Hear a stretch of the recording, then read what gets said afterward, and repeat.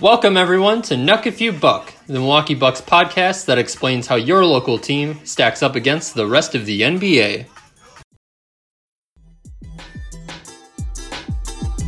Hey, Hoopheads. Once you finish listening to this episode, be sure to check out the rest of the Hoopheads Podcast Network for even more great basketball content. Hey there, hi there, ho there, and welcome to Nuck If You Buck, the Milwaukee Bucks show, hosted by me, Devin Zanskis, and brought to you by Hoopheads as always. Today I'm joined again by JJ Rivera, host of the 305 Culture Hoopheads show. What's up, JJ? All good over here, Devin. Pretty good week of Heat basketball after all the stuff that we've gone through. And yeah, man, how about you? How's it going for you?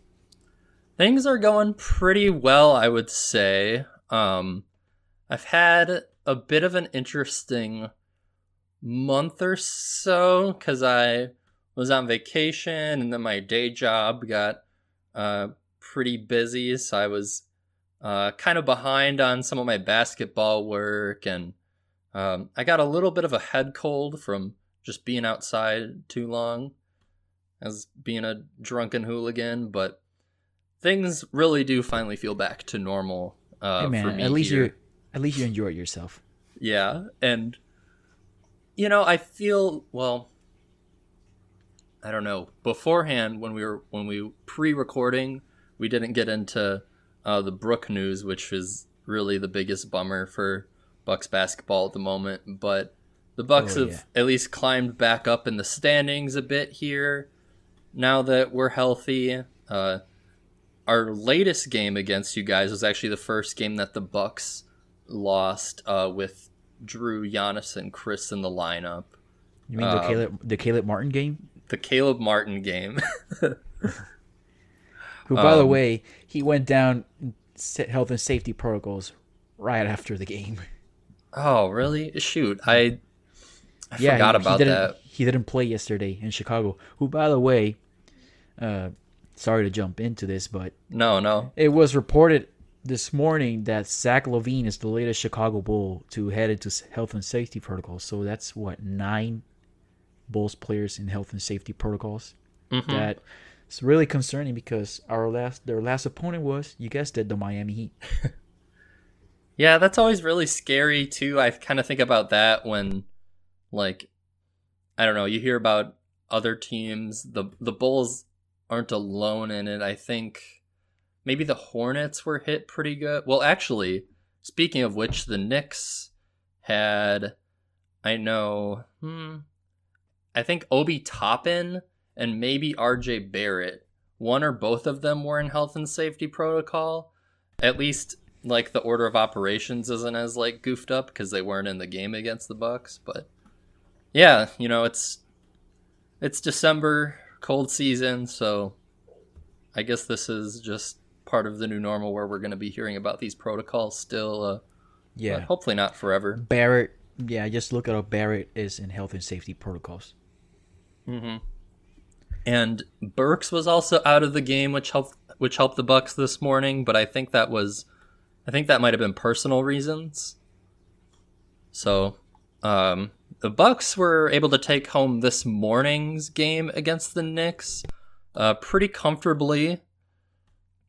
I didn't really add a ton of notes for this game since we'll be talking mostly about the Heat, but for the sake of Bucks listeners, we're now on a 2-game. Well, I don't know if you heard the JJ Redick show, but now sort of my perspective's been altered on streaks because he was saying you can't like call it a streak if it's only 2 games, which seems fair, but I mean, it makes sense. It makes sense because to me, a streak requires so much consistency, and that's why the Phoenix Suns' earlier streak of 18 straight games won. Yeah, that was just phenomenal. I don't care what the opponent is. To have that many nights where you're simply on your game and on top of everything, that's impressive. Yeah, I don't think they lost a single game in November, which was pretty wild. Yeah, because they played the Warriors like twice in 3 days or something like that, and I think they won the first but lost the second after Booker left like midway through that game. Geez, I could go ahead and just ramble about all NBA stuff right now, but I'm gonna try and keep us on track, relatively speaking. In terms of the Miami Heat, like I said, you guys gave us probably our worst loss of the season, considering, well, we were talking before. We were talking before about our first match of the season that I had forgotten about, but our worst loss recently, because it was our first loss with all of Chris, Giannis, and Drew in the lineup, and it was kind of the first game where the Bucks just kind of failed to take care of business, since you guys were without both Bam and Jimmy and Markieff Morris, who's missed 16 consecutive games since the Jokic push from behind. Is that correct? Yes, he hasn't played ever since, and it's been a month since that, right? About a month, right? It's been 16 games from my notes, so I would think that that's at least a month. Holy crap. And you know, what's funny, I saw people saying on the timeline that night that he was faking it. Well, I don't know, man. That seemed pretty dangerous to me. That could have easily gone horribly wrong, that push. Yeah, I wanted to kind of chat about that at least briefly, because that was a big point in the season, that coming from Nikola Jokic, an MVP candidate. I think he got suspended.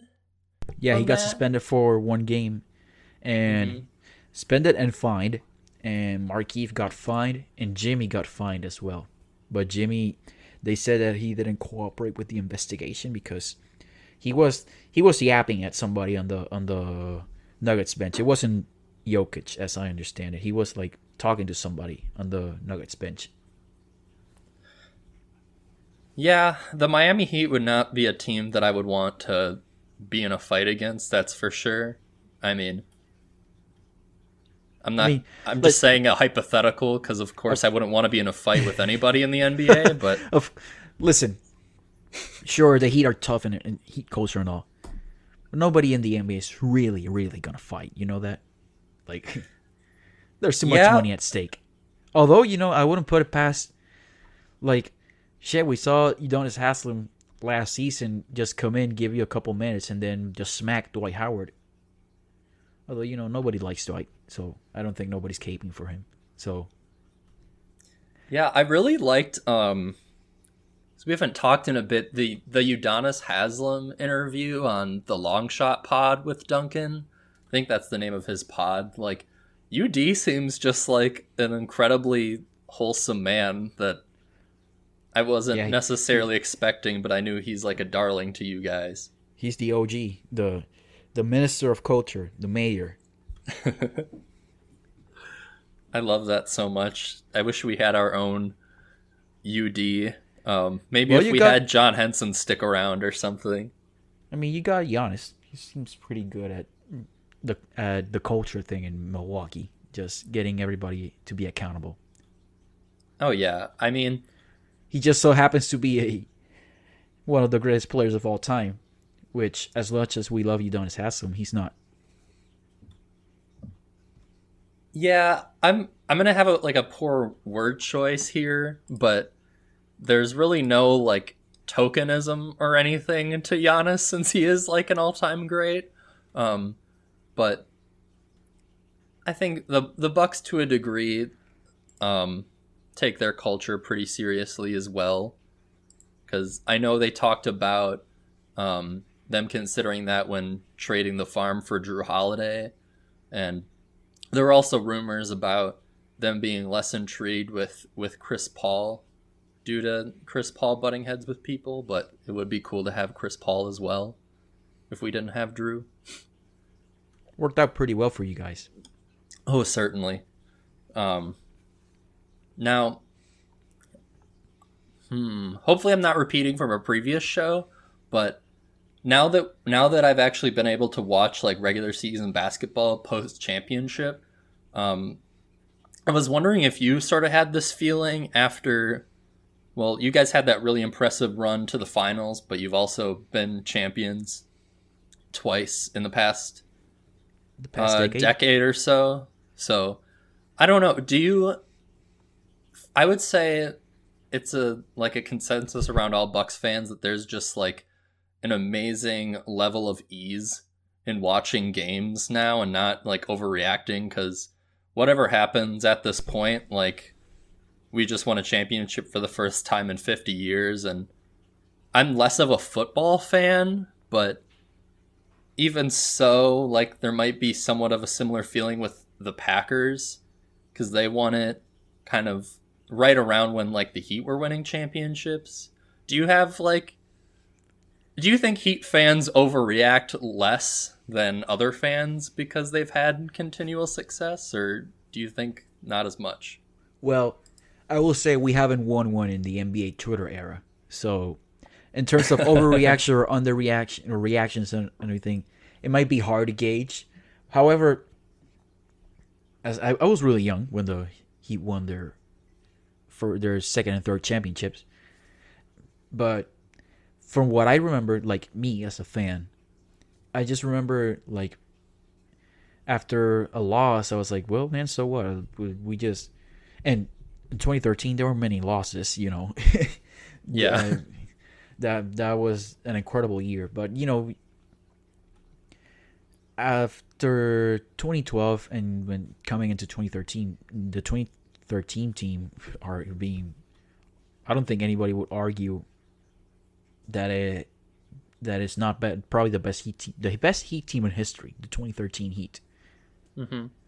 So, aside from the fact that there were many losses that year because LeBron James reached another level of basketball genius that I don't think anybody in my lifetime has reached. I can't speak for MJ or Chamberlain or Russell because I wasn't alive to see them play at their peak.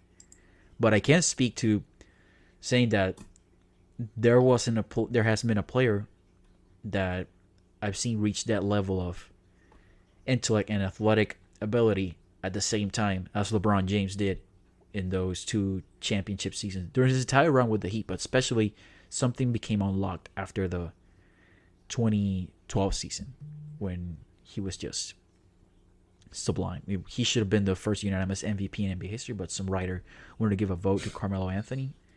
But whatever, man. And but yeah, it was easier because you knew you had an all-time great on your team, which you guys do. Yeah, and he's got a great supporting cast. The thing is, the only thing that I wouldn't say I would compare to you guys is that a key piece of your championship team is out indefinitely, and back surgeries are no joke, so I wouldn't be surprised. Hopefully not, right? But I wouldn't be surprised if you don't see him until the next season. A 7-footer with back surgery, that's not great. Yeah, that, I don't know, I was trying to ride the optimism train just from like, sorry to push the bubble. Oh, no, that's okay. Well, the Bucks are now, thanks to you guys, number 2 in the Eastern Conference standings, so that's why I had kind of that wave of satisfaction over me and just like reflecting about the championship. But yeah, big part of that was Brook Lopez. We talked a little bit before the pod about how unique of a skill set he has, because there's another guy in trade talks that we don't think either of our teams can get, but he would be interesting. But we both would love to have him on our teams. We would kill to have him on our teams. Yeah, and even though Giannis's jump shot has definitely improved this season, it's like still only a marginal improvement. It's like not, you wouldn't want his jump shot to like increase really at all, like, in terms of like the contribution. Yeah.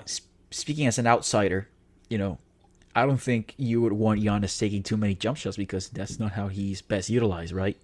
You would want him just driving to the rim on cuts, on pick and rolls with him as a screener. Although him on the post, that seems to work as well. It seems to be working now more than it did a couple of years ago. Yeah, I definitely would prefer him, even if, like, you probably heard this a lot with having LeBron on your team. Like, he can't dunk it every single time down the floor because, believe it or not, that takes a ton of energy. Yeah. But One would Giannis think. has improved in, like, shooting in the mid post, like, just over smaller defenders, and he employed, like, kind of that push shot too late last season that helped us win a championship as well. So, I mean, he's just improved skill level all over the board. But outside of just having extra shooting at the center position, which is rare, I also think I'm more towards the minority in that I don't really like the idea of playing Giannis at center, at least not like full time. It's an interesting wrinkle to have in like a closing unit, but I kind of don't mind the idea if, like, for example, I was also like, well, not this iteration of the Lakers maybe, but if Anthony Davis also was like the best player on my team, he's gotten like a lot of flack for not wanting to play the center position, but I don't blame him if he's like my best player and has to do like everything else. Like, I mean, I'd rather him not take a beating if he's my best player, is all I'm trying to say. yeah, and he seems... I wouldn't call him fragile because no NBA player is fragile. They're some of the most athletic, well-conditioned people in the world. But he seems ill-suited to play center full-time because with him, unfortunately, that seems to be like an injury waiting to happen, right? Yeah, I'm assuming you're talking about Giannis as opposed to AD. No, I'm But talking I about think AD. it kind- I'm talking about okay. AD. Yeah, I mean, I think it... Giannis is as Yeah. durable as they come. Yeah. Yeah. Well, I sort of fear that too with Giannis. I think that's like maybe helped his health that we've had like a big guy next to him.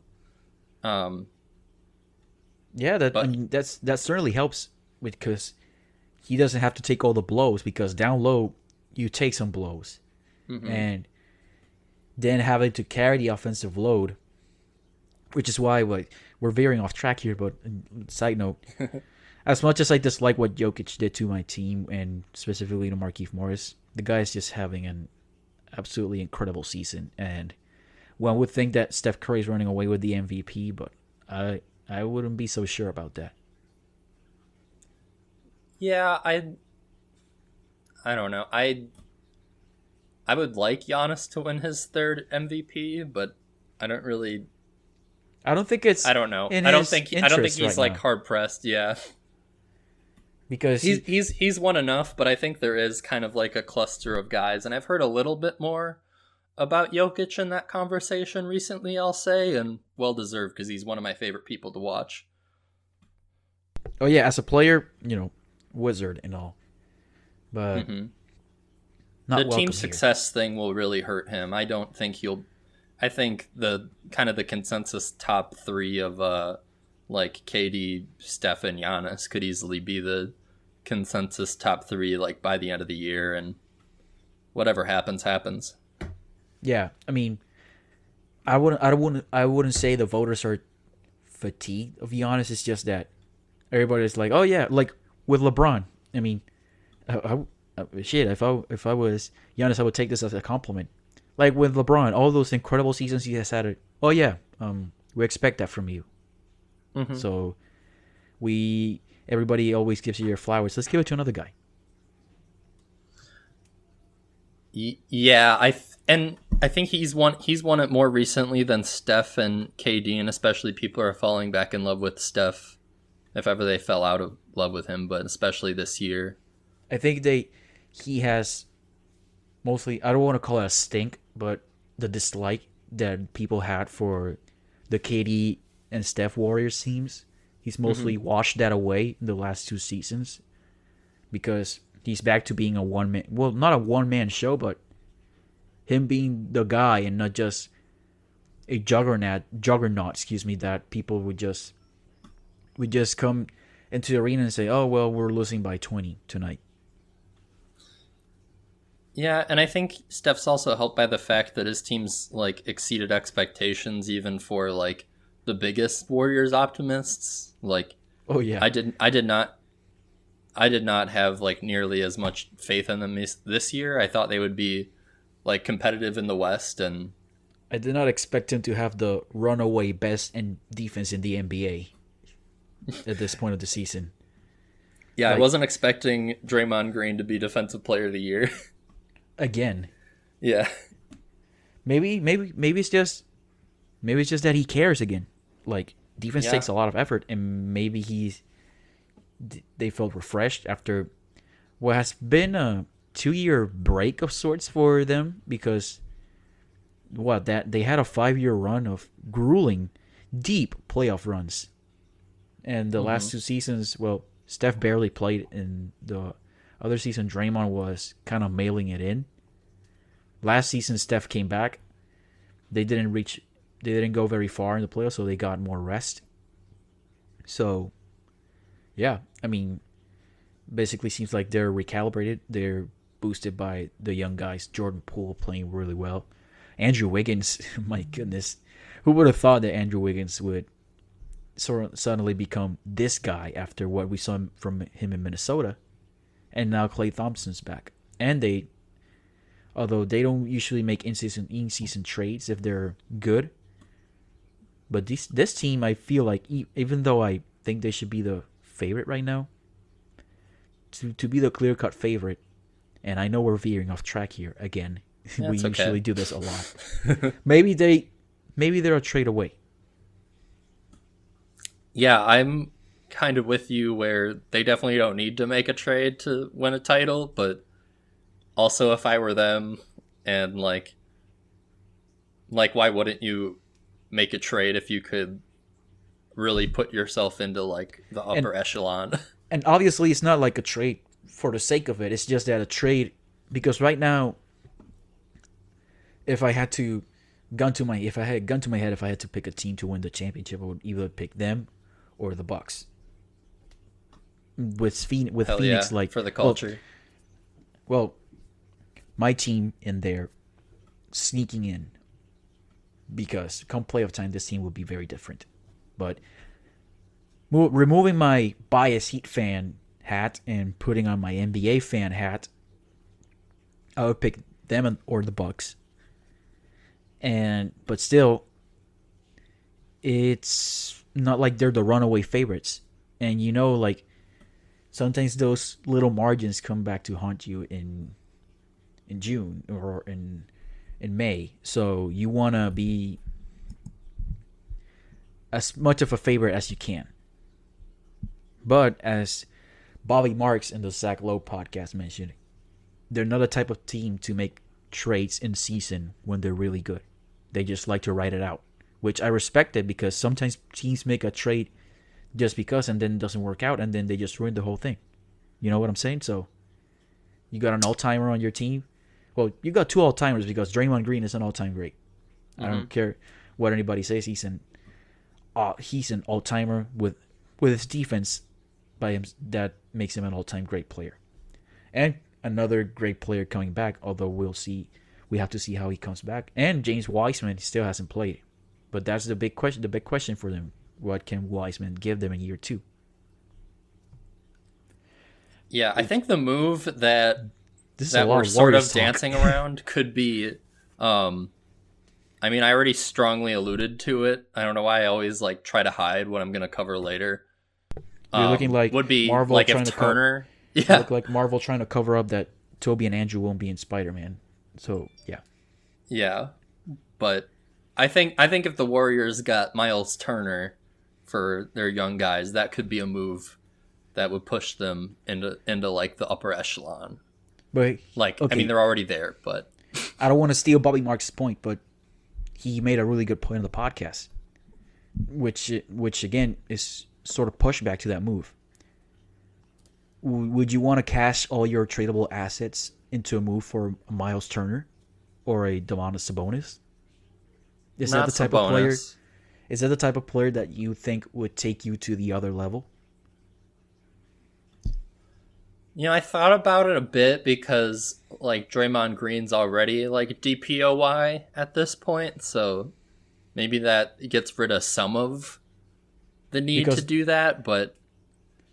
I know that his value is at an all-time low, but you still have the number 2 pick from last year's draft, and you got a lot of good young players in there, plus picks. So, I don't know. I would understand the hesitation to cash in all those chips for a guy who, Miles Turner is very good, but is he would you have him as a top 30, top 40 player? Probably not. No. I mean, I definitely would not mind if I were a Warriors fan, I wouldn't mind, like, standing pat just because, like, teams in the top tier like this usually don't make huge trades. And that, like, unless it's abundantly obvious, like getting Kevin Durant. Aside from them, Phoenix is right on their tail. And Utah, it's just that people are like kind of tired of Utah. Like, oh, this is their year, and then they flame out. Although I will push back on that a little bit as well, and say that the Clippers were just a horrible matchup for them. They were like the worst possible matchup for the Jazz in the playoffs, and it cost them. And also, didn't Donovan Mitchell and Conley injured? Yeah. So, I don't know. Well, we've gone out west here. We went, we started.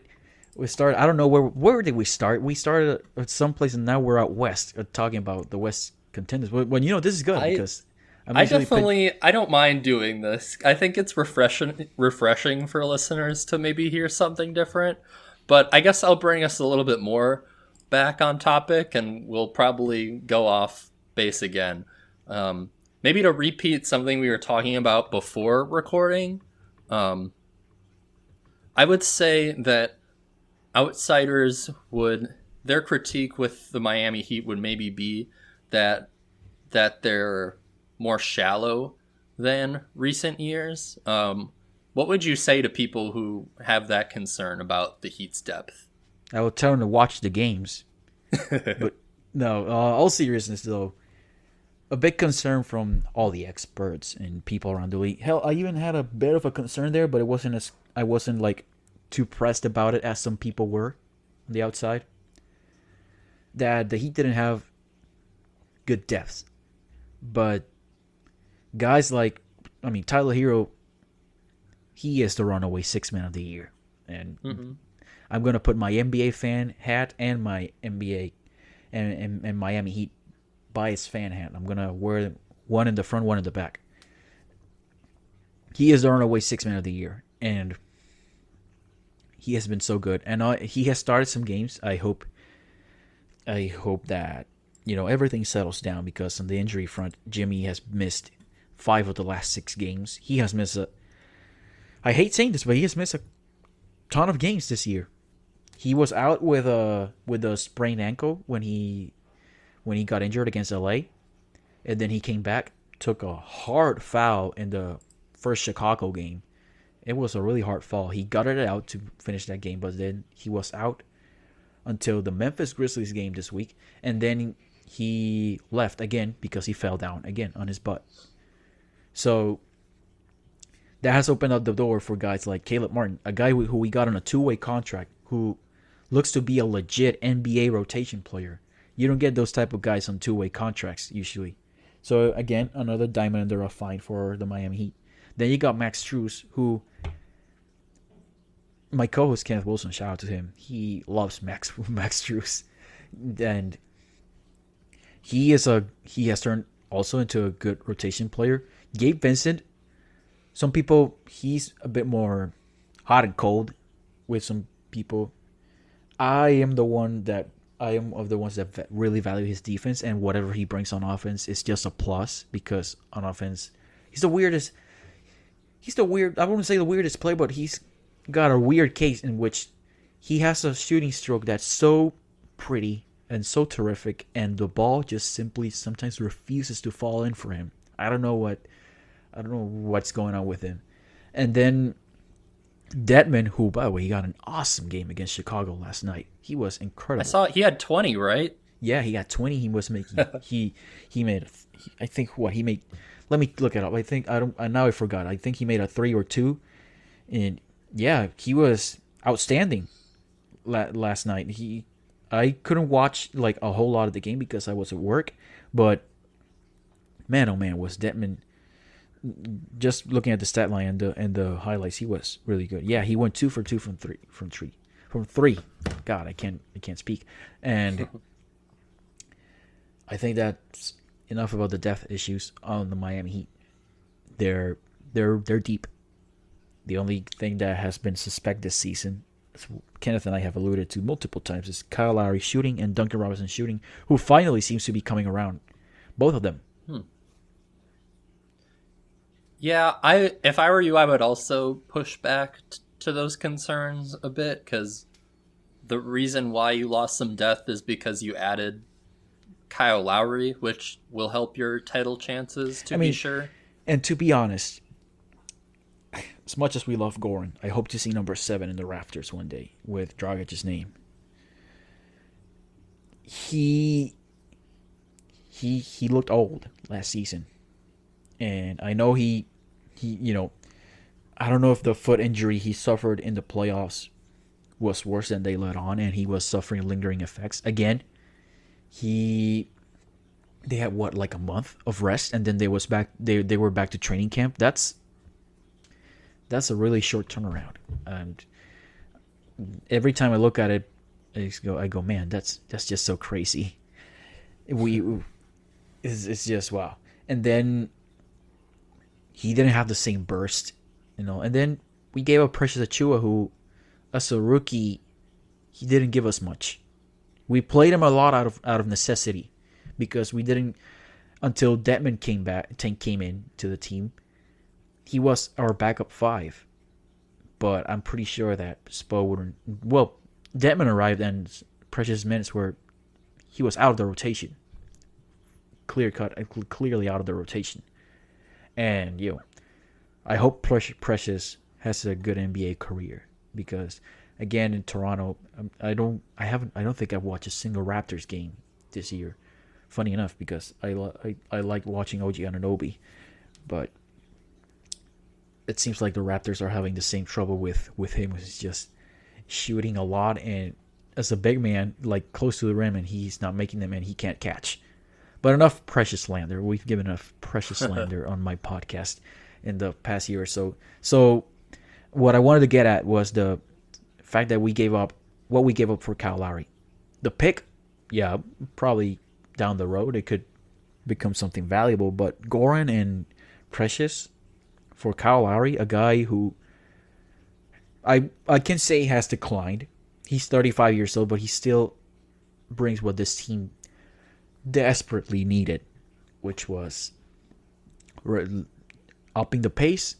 And I don't think pace wise we're still not one of the top teams in the league in terms of pace, but still I may be mistaken, but still what he brings in terms of playmaking and putting people in the right spots, that's invaluable. And we did the right move, and we would do it all over again. Yeah, I think, hopefully I'm not going too far back on this point, but I think that, concerns about the depth, just a lot of it comes from people not knowing a lot about guys like Gabe Vincent, Max Strus. Which is fair, because those were G League guys before they came into the to the league. But they have some real size to them too. Plus, is it Cody Martin, not Caleb Martin? Or is it Cody plays for the Hornets. Caleb plays for us, for the Heat. Okay. Yeah, so those guys aren't as well known as Kendrick Nunn, who I think he ironically came from the G League as well with Robinson. and they made names for themselves with the Heat. So, but you said that Kendrick Nunn was maybe a little, not trying to put words in your mouth, but like a little redundant with like a Tyler Herro skill set, who's more of a score first guy. Yeah. And yeah, I would say he was redundant alongside him. yeah, but when you're talking about like your 8th through 10th guy, it's nice to have guys like the 3 in that cluster and like Vincent, Martin, and Strus, who have like a little more size to them and can defend and just do like little things, while you can rely on like Tyler Herro to score like 20 off the bench or something. Mm-hmm. So yeah, I don't know, maybe do you have any concerns about having PJ Tucker as like a full-time starter at all? Do you have any concerns with him falling off at any point, or just putting too much wear and tear on him? I want to make a point first. I did not have on the bingo card for the 2021-2022 NBA season PJ Tucker having a career season at age 36 because he has been nothing short of phenomenal for the Heat. I mean, he is shooting well from the field. The work he does on the rebound department, even though like sometimes the numbers don't reflect it on the box score, the work he does on the rebound department to tip balls or just box out somebody so that we can have a second chance opportunity or just secure the defensive rebound, he has been magnificent. And taking on tough defensive assignments. Of course, I'm a bit worried because I don't think he's missed a game this year. And what worries me is that those years in Houston, he played as the full-time center. Mm-hmm. And he's strong as an ox, man. He's just really strong. But still, those type of hits that you take as a center and all the physical requirements that it takes, it takes a toll on you. And he is, again, 36 years old. So, yeah, it's always in the back of your head like, man, I hope he keeps this up for the entire year, because last season with you guys he was a 0 on offense, right? Yeah, pretty much. Not much better than that, and it's really awesome to hear that he's having a good start to the year for you guys. I've only really seen, I think the only Heat games I've seen were the ones that you guys have played us, and like it makes sense that he would really show up for a game against us, especially when he gets his championship ring. But he was really not used by us much at all last regular season. So that's why I had I don't know, I guess like a little bit of reservation at first. Like I thought it was quite a luxury to have him initially come off the bench until Dante got hurt in the Heat series for us. But yeah, also worth mentioning, correct me if I'm wrong, but did PJ have 8 assists in that last game? Let me check it out. I think he did, but I just in the last game against you guys, I think he did have 8 assists. It was a career high for him. I was in awe the entire game just watching. I couldn't believe, I could believe it because I believe in my team. It's just that it was like so cool to see the effort, and I like to call this a culture win, a Heat culture win, because the odds were stacked against us before the game started. We were coming off a tough stretch in which we had lost, I think. I don't want to make it up. So, but yeah, we had lost a couple games before that, and including a demoralizing loss to the Grizzlies, in which we seemingly never got it going. And to come and you can shit on me later when we talk about the 22 ball that the Bucks put on the Heat, which the final score was a lot closer than the game really was. But yeah, it was really cool to see, and PJ Tucker 8 assists, man. Oh, that was just Yeah, so we talked about how something I had noticed is that a lot of the Bucks Heat regular season games have seemed to be blowouts one way or the other in recent years. I went back and tracked it. So the closest one was the 9-point game. The I hope I don't say it wrong now. Caleb Martin, right? Yeah, the Caleb Martin game. The Caleb Martin game was the closest Bucks Heat regular season game going back to since 2019. It was a 9-point game, and then Bucks won by 22 this past Saturday, but I'm not gonna rub it in at all because I had just totally blocked it out of my memory, the fact that we got 42 balled on our second game of the year, where Drew Holiday, I think, was out that second game of the year for the Bucks, along with Brook. He got injured against the Nets, right? Yeah. Also, a quick question. Has Brook played since the Nets game? No, he only played the Nets game. Holy crap. So yeah, he has been out for a long while. And, oh man, hopefully he gets better. Yeah.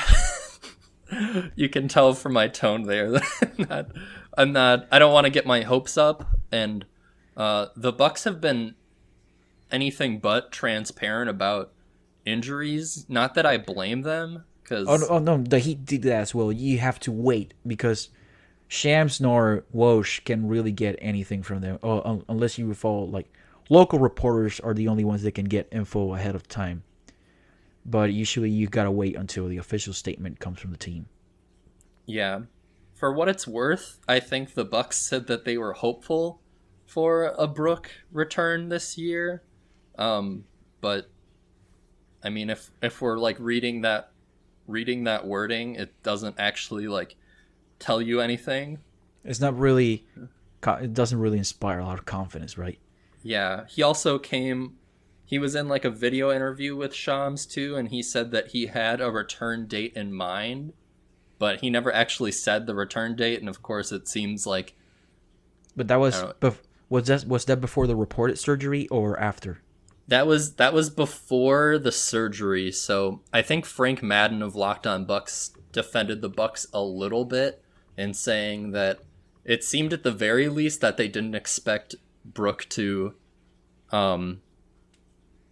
be out indefinitely, like it was most recently reported.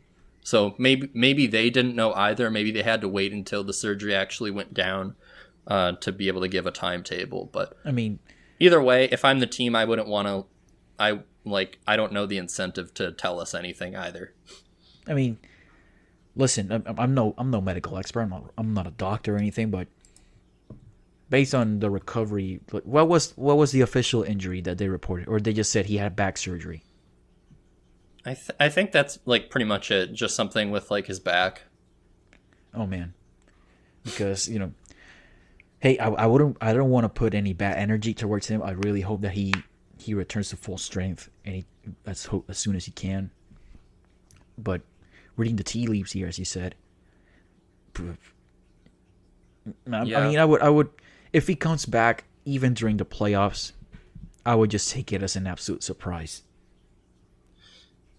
Yeah, and we've kind of had this in the back of our mind for several years now. Brook, like a heavy 7-footer in his 30s, has played over a decade in this league.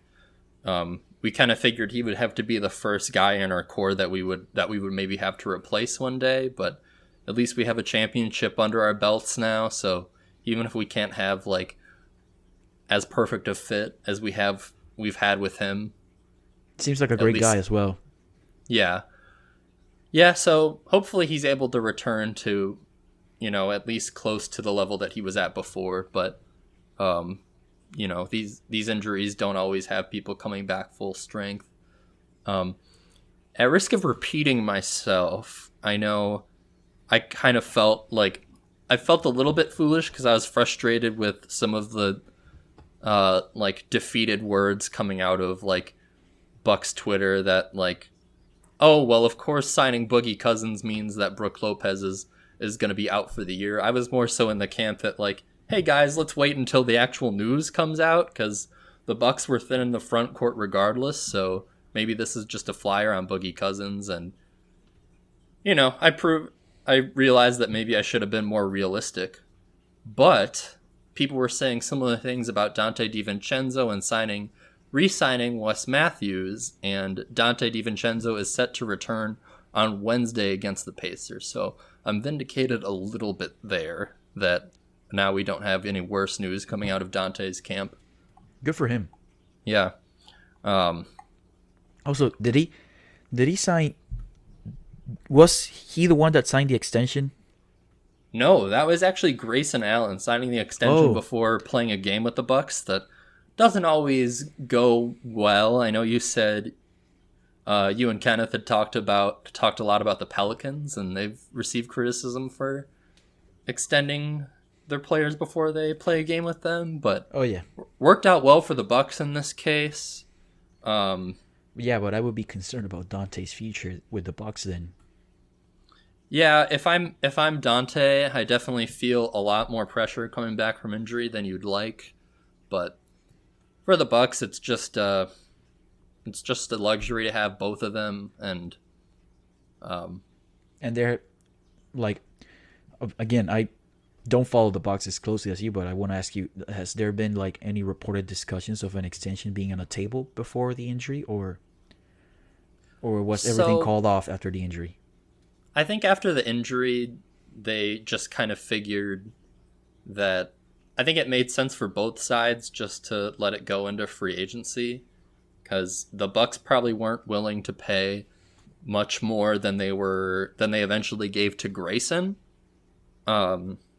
since Dante was coming off of an injury. And I'd say Dante definitely has a lot more ball skills than Grayson Allen, and is a two-way guy. So with it just being his second contract, he probably would have at least been asking for more than what Grayson got, which was about 10 million annually. I think it's slightly under 10 guaranteed, which I think is a pretty big win for the Bucks. So yeah, and a guy that he's turned out to be a really nice addition for you guys. Yeah, I was in the Bucks camp where I'm always lower on guys. I think just emotionally, I would rather be pleasantly surprised than like disappointed with additions. I think that's a good way to approach anything in life, because then you would avoid so much sadness and anger. Yeah, and I also had a lot of residual anger for us not bringing back PJ Tucker. I understand with like the luxury tax. I mean, it's kind of hard to calculate luxury tax because it's not like. Gotta ask Larry Kuhn.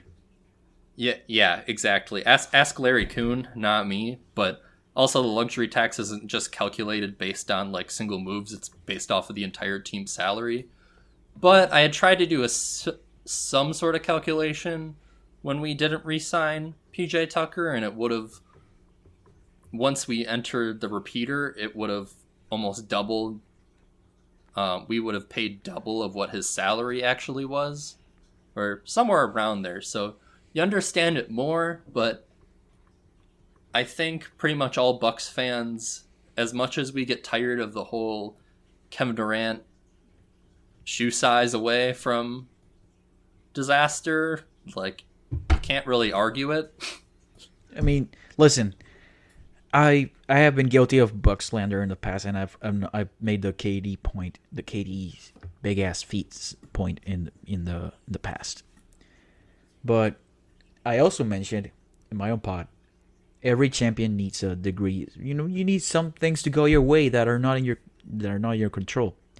Oh yeah. I mean, our last championship, who would have thought that Greg Popovich would take out Tim Duncan, the greatest power forward of all time, a top 10 player of all time, for the penultimate possession of regulation with the Miami Heat down 3, which allowed Chris Bosh to essentially jump over everybody and grab that offensive rebound and pass it to Ray Allen. Would that have happened if Tim Duncan wasn't there? Maybe, but the chances of it happening were significantly lower. That just went our way. It's something we cannot control. Pop substitution patterns, or he just deciding that. Yeah, there's a high degree of luck to any championship, to be sure. But we might as well take a moment here to give a special shout out to Ray Allen, as Steph Curry is all the more close to passing 6 Ray away. Allen.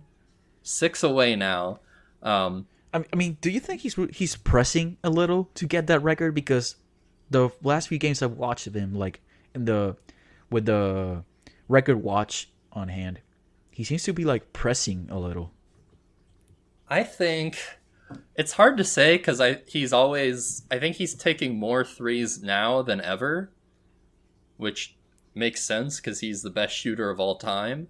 Last time I read, he was like at 13 a game, which is insane. I'm gonna look it up. Yeah, but also I think more than Steph, I think just NBA fans and NBA media is pressing for it more, because I share Trey Kirby's laugh when he touched on how Steph was like 16 threes away a couple games ago, and they started the countdown then, because I think Steph did humor the idea of like, oh, well, I technically could hit 16 threes in this game and get the record now, but... Which is, well, I wouldn't call it possible because I've seen really crazy things happen in this league, but... Yeah. If I remember correctly, that would be a record. I think the record's pretty close to that, but... Probably, I think he has it or Clay has it. Yeah. But, so Steph, I looked this up. As far as hitting just 10 threes in a game, Steph Curry has the record for that with like 22. The next closest is Klay Thompson with 5. Yeah. but that's only 10 threes, right? Steph would have to hit 6 more threes on top of that to have gotten that record 2 games ago. And Steph's only done that 22 times. I say only when he's running away with that record, but he's played so many more games in his career, so I just thought that was funny. But we know he's going to get it, even if he has Matisse Thybulle guarding him every single night for the next month. He's going to get it. Yeah, he's at 13.4 attempts per game this season, which is just ludicrous. Yeah. For context, in his legendary 2015-2016 season, he averaged 11 attempts per game. Wow. Which I know extrapolate 2 more attempts per game through an 82-game season, and that's a huge difference. Mm-hmm.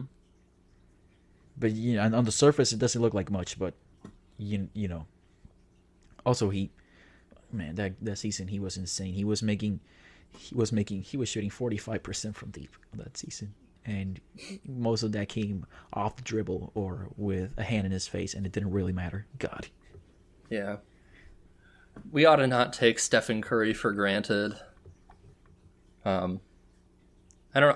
I feel like I personally have watched more, like a ton of Warriors this season when I'm thinking about teams that I watched other than the Bucks, and they're fun. Yeah. Like, I don't think anyone can blame me. I mean, they're fun. Listen, I was one of the people that really didn't like the KD Warriors thing. No.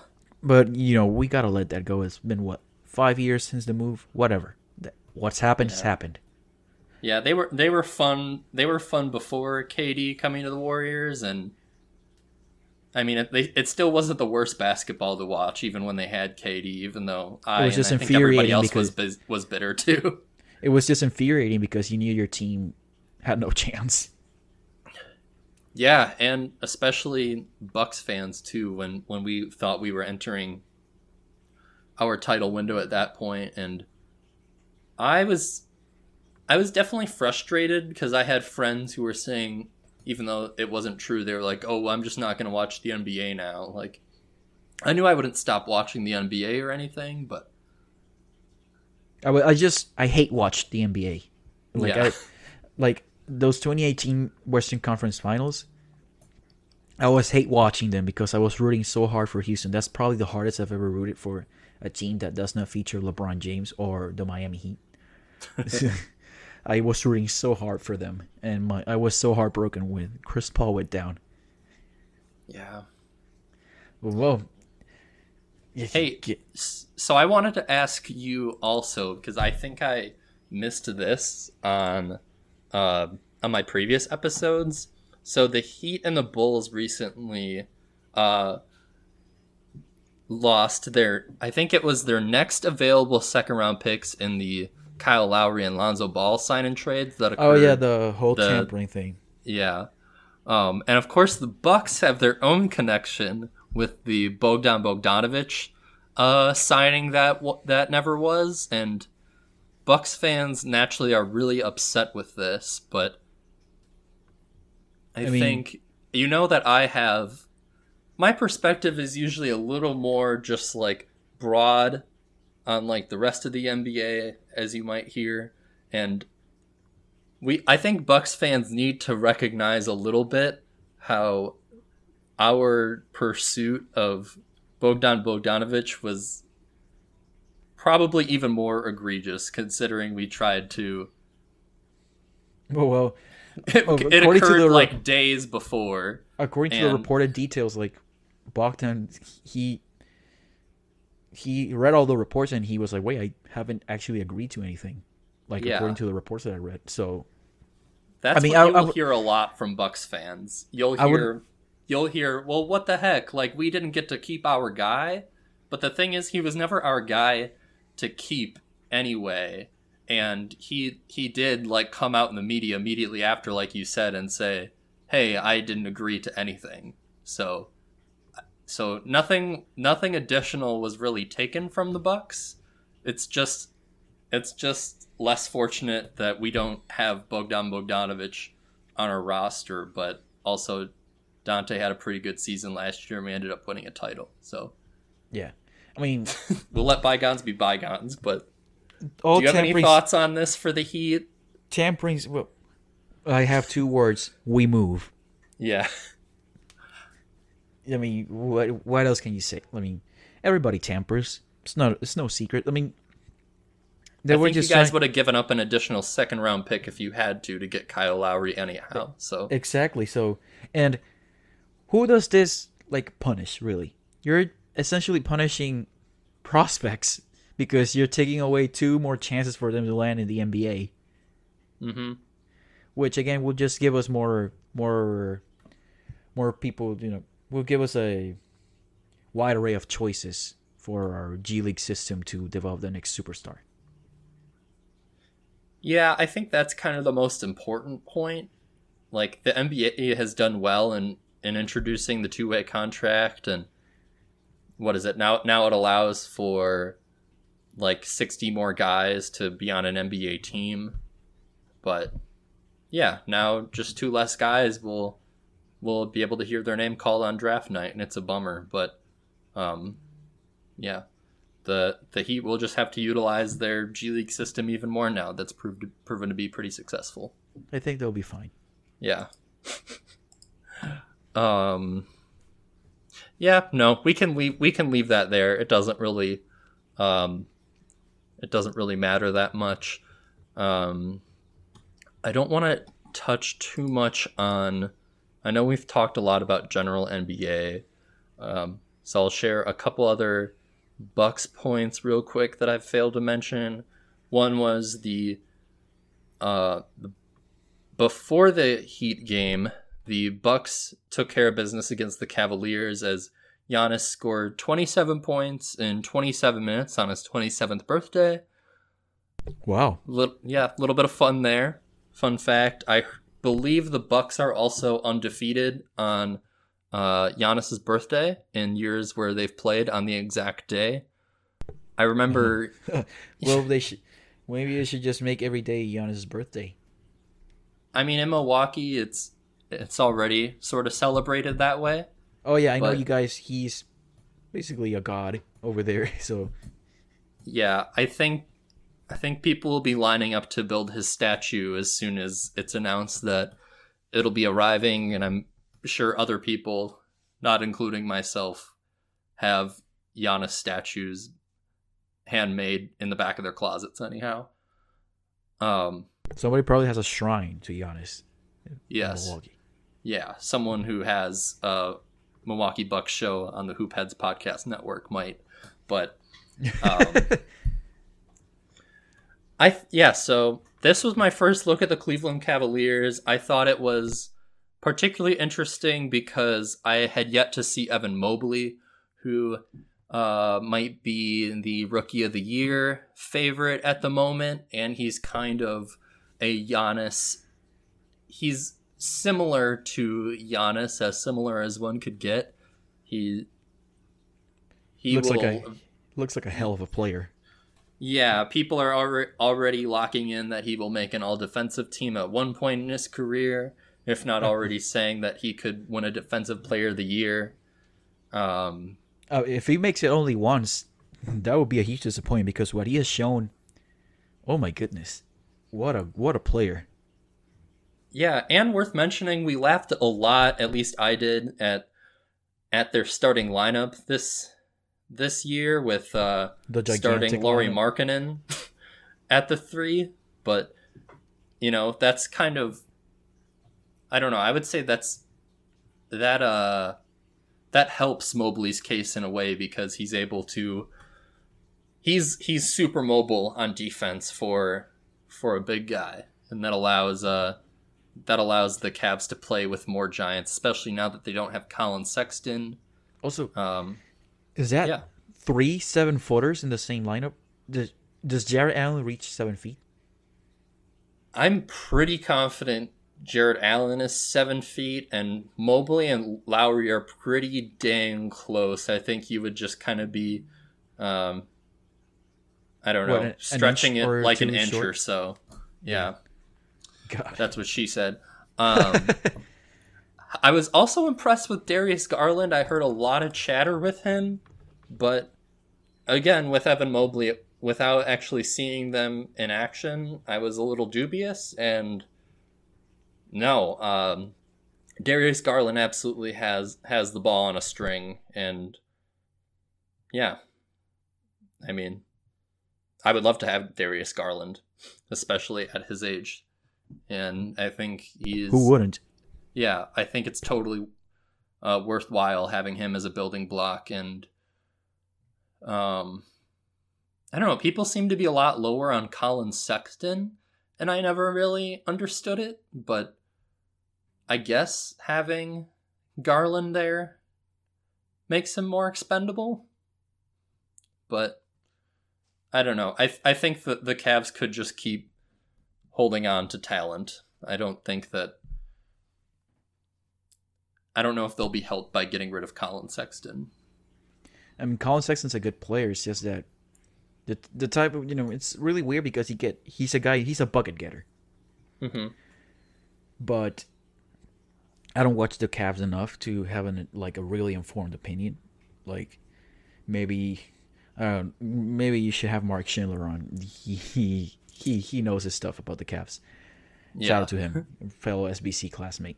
So, with that being said, looking at his percentages and all, and how he really gets those said buckets, the ones that the bucket getting.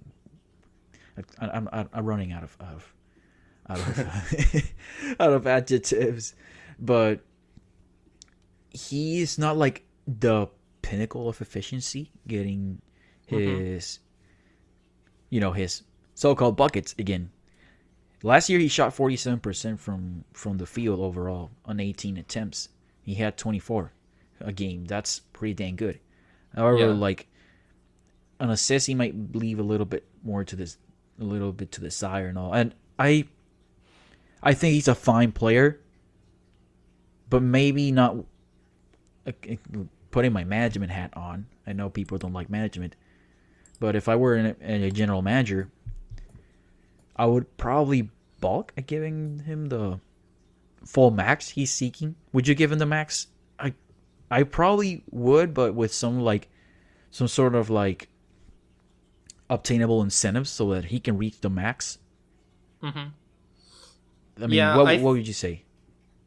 Yeah, I'm probably in a similar boat. Like, I don't know who else you would give the money to if you were the Cavs. Like, I would have probably rather given some of the money that they gave to like Lauri Markkanen to Colin Sexton, but I also don't think he's like a no-brainer max. I don't think it hurts them to push it to restricted free agency.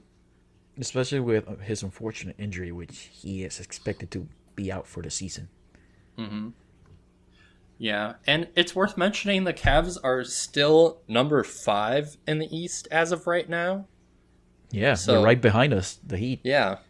Shout out to the Cavs for still continuing to blow my mind with the success given my hesitation with their roster. I think this is the first, in my lifetime, the first non-LeBron James Cavs team that's actually relevant. Yeah. Because even when they had Kyrie, when they only had Kyrie and Tristan Thompson, they weren't they never had a start like this, I think.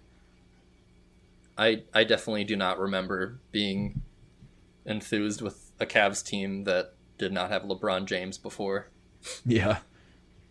But I would just say my main point on the Cavs there was, and my Colin Sexton defense was that I didn't think the Cavs were far enough in their rebuild to be concerned that Garland and Sexton might have a similar outcome to Dame and Sexton, where they're too redundant and give too much up on defense to build around them. Because if those two guys turned into the other two guys I'm talking about, that would be a huge success. But I also don't want to bring this into a Blazers conversation, because let's talk about the Blazers.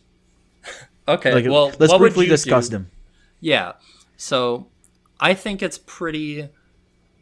Well, I will not say it's simple, but if I were them, I would. Well, the CJ McCollum thing. If I could, I would get Simmons, but I don't know if it's quite that simple. Listen, I've been on the CJ for Ben train for months now.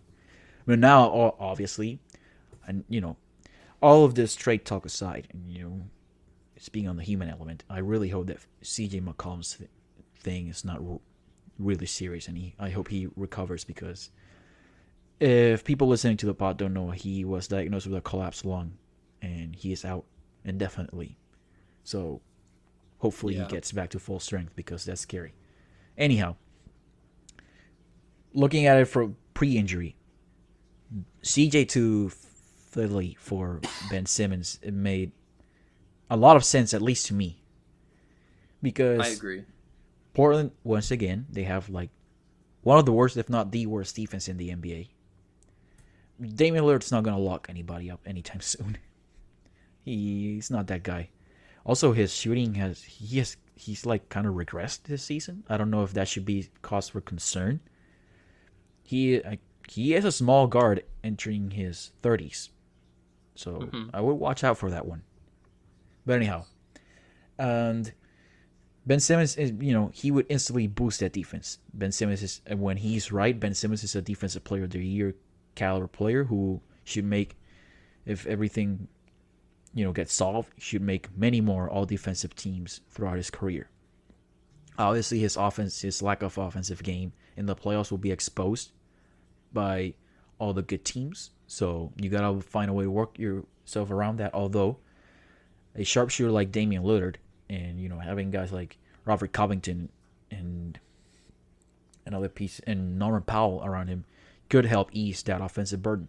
On the Philly side, CJ McCollum, do you think it's a... Listen, Joel Embiid is having a spectacular season. And yet, we all know that when crunch time comes in the playoffs, this team still does not have enough to get it done. Would you say so for Philly? I would say so. Yeah, I would say having, again, a healthy, prayers up to CJ McCollum, but a healthy CJ McCollum would be would be an enormous addition for the 76ers. And you know, as much as people have been happy with Tyrese Maxey and Seth Curry, I would feel a lot better having CJ McCollum. right, he Yeah. he solves a lot of their perimeter creation issues. Mm-hmm. Yeah, my fear right now is just that we might be getting closer to Daryl Morey having his way, and you know, the Trailblazers season not going the way that they wanted to, and I don't think them having to include more picks than they wanted. But I also don't know how many picks the Trailblazers really have, and of course CJ McCollum's health, has a lot to do with this. Unless it's for Dame, I don't see it happening at this point with CJ's injury. I mean, Yeah, because if CJ were healthy, I would say, hey, by Wednesday I wouldn't be surprised if the trade comes in. But the injury further complicates things, and for the teams, of course for CJ it's a huge blow. But what other team do you think could make a whole lot of sense for Ben Simmons and have the assets that could satisfy Philly's asking price? Because it's really hard right now, I think. And Daryl Morey, put yourself in Daryl Morey's shoes. What incentive would you have to lower your asking price? not a ton of incentive at this point because the Sixers look pretty good right now. Sure, 6 isn't what they have in mind, but, without Ben Simmons, that's not the worst thing in the world. And also, teams, they're only 3.5 games behind the Nets for the number 1 seed. So, yeah, and I think, the team has also, I think, probably the PR department or something has asked reporters to not ask about Ben Simmons because, it's been quiet on the public front from the Sixers. Mm-hmm. No comments from the players and all. So, yeah, I think they're probably handling it as well as you could. Obviously, management, they've made some mistakes along the way, allowing it to reach this point. But Simmons is not blameless in this because his on-court issues are really glaring. But yeah, I mean, a whole messy situation, really. And I really hope it gets solved soon because it's been, don't you feel like kind of over it at this point until the trade actually happens? Yeah, as someone who's totally addicted to 2K, I'll admit I feel like I'll never get sick of trying to build every single team around Ben Simmons, but I mean, yeah, it is nice that we actually have NBA basketball now, because for a while there in the dead of summer I felt like I must have just I might as well have just had a segment named after Ben Simmons. Because I just didn't have a lot to speak on in the summer. It was insufferable during the summer. We also had to talk about it because there wasn't much to talk about. And everything was Ben Simmons this, Ben Simmons that. Might as well call the league the National Ben Association because, God, it was so much talking about that guy in the offseason. But real basketball has solved all of our problems, as it has for the past 10 years of my life. NBA basketball solves all of my life's problems. I wish that were the truth, but no. Now, if you were the Rockets, would you trade Garrison Matthews for Ben Simmons? I don't know if I would. I don't know. I think that you're giving too much to the Sixers. Yeah. You'll probably have to ask for a pick back. That, I think, has maybe been my favorite thing of the week. I don't know. That's definitely a stretch. But I've been really humored by the fact that Garrison Matthews is referred to as Gary Bird by a large population of NBA Twitter. Yeah. Well, he did kill us. He did kill the Heat when we played the Wizards last season. We won that game, but he was killing us, man. Really? So he had six threes against the Bucks in their 123-114 victory on Friday. And that game definitely made me nervous because you might remember Kevin Porter Jr. dropped 50 against Drew Holiday and the Bucks last year. Oh yeah, he did. Oh, so, I forgot it was against Drew. God. Yeah, no, he was quoted. There was like a video of him in the locker room, like talking about like do you see that I had Drew sliding like all over the court, and I was like, oh no, not Drew.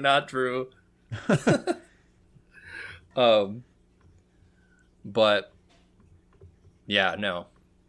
Shout out. That's all defensive first team guard Drew Holiday, by the way. Yeah.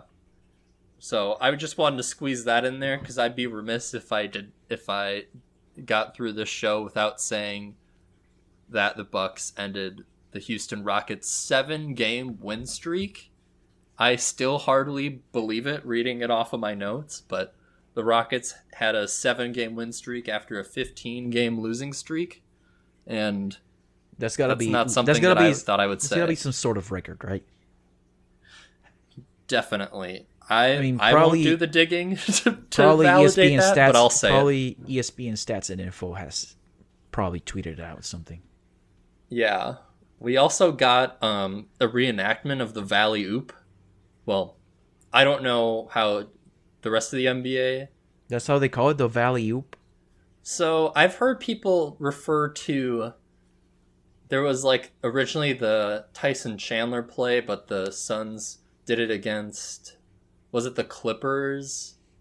Where they threw a lob over the cylinder and technically on offense... That was the Suns that did it. Yeah. So I think the rest of the NBA might call that the Valley Oop, but Bucks fans refer to the Valley Oop as when Drew Holiday ripped it from Devin Booker and then he threw the lob to Giannis. That's the one I was thinking of. He's good. Probably referring to the Giannis play, but yeah, that's also you know what? Let's give the Valley Oop to the Phoenix Suns because they have done that. They have executed that play, that inbounds play, twice to win games. Yeah. I think who was it there?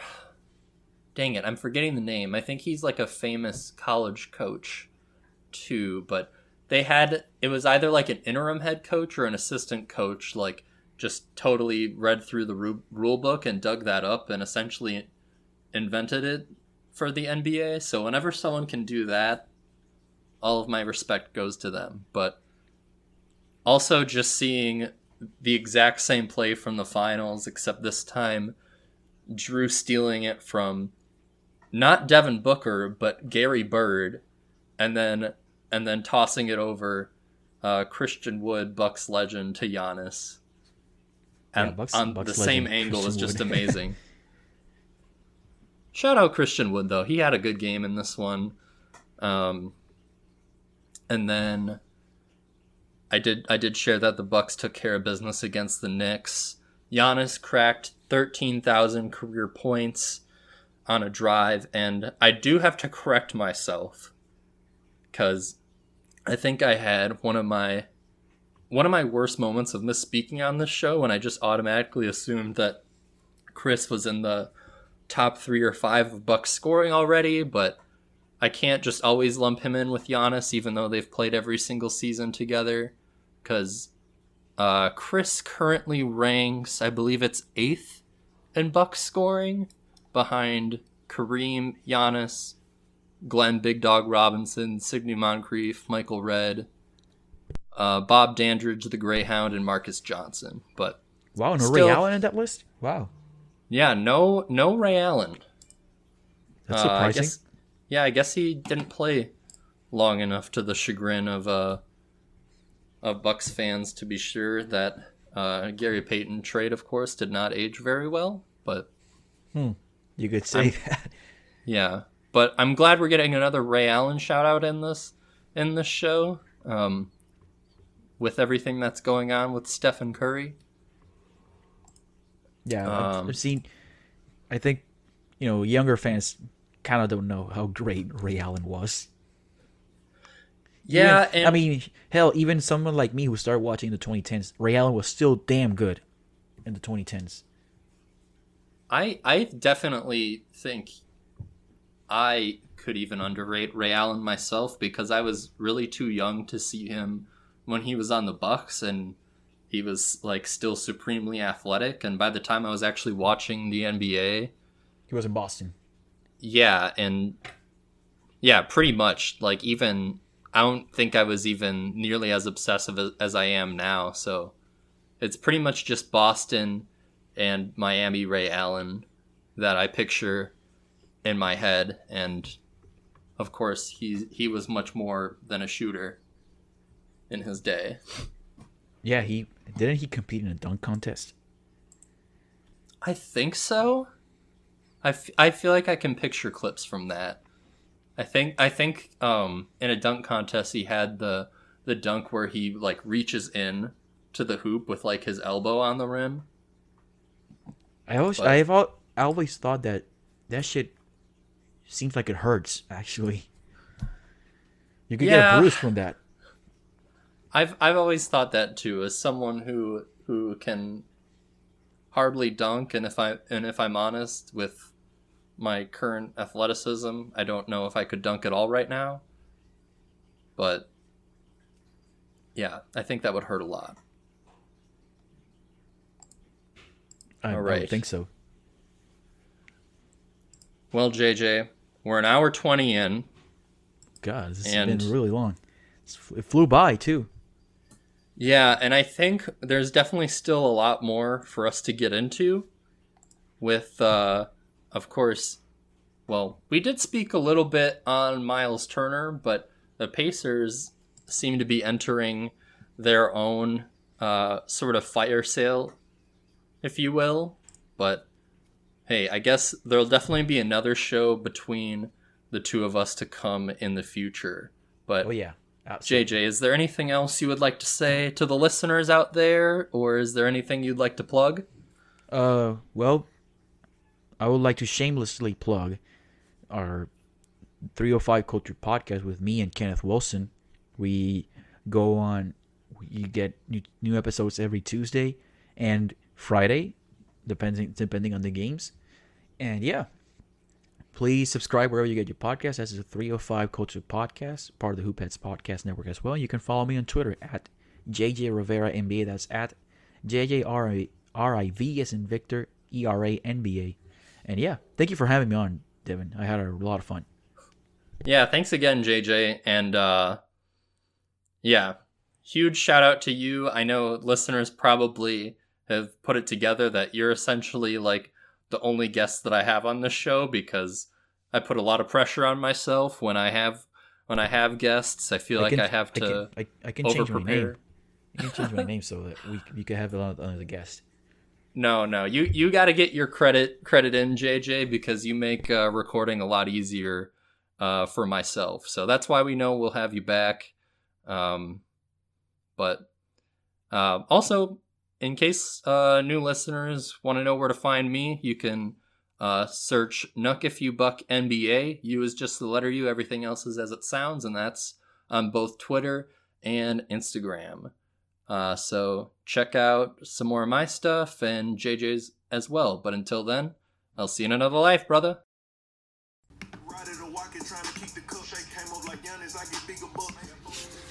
Thank you for tuning in to Nuck If You Buck, the Milwaukee Bucks podcast. We hope you join us again soon. See you in another life, brother.